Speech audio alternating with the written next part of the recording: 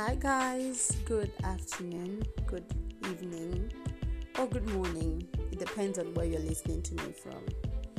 My name is Mala Olawale, and I would be talking to you about entrepreneurship and business today.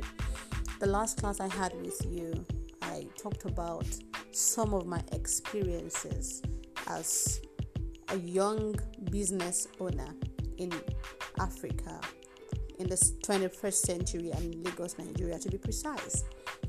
And I talked about my failures. I always love to teach from that point, from how I started, how I have failed, and how I have been able to recover from my failures. So I want you to listen carefully, and if you are at a place where you can take notes, please grab your pen, grab your book, and be comfortable. Sit and listen to me, because I'm about to take you on another journey that would sort of enlighten you. Most of my teachings would be storytelling, because I believe that our stories connect us, and stories are powerful tools to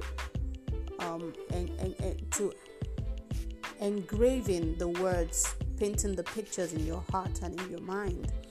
So I would be doing more of storytelling, and that's because it's also my core as a branding expert. You do more of storytelling, and that way you connect with your audience. So stay with me as we go on this journey. Sit tight. It's going to be adventurous. It's going to be fun. Okay, right.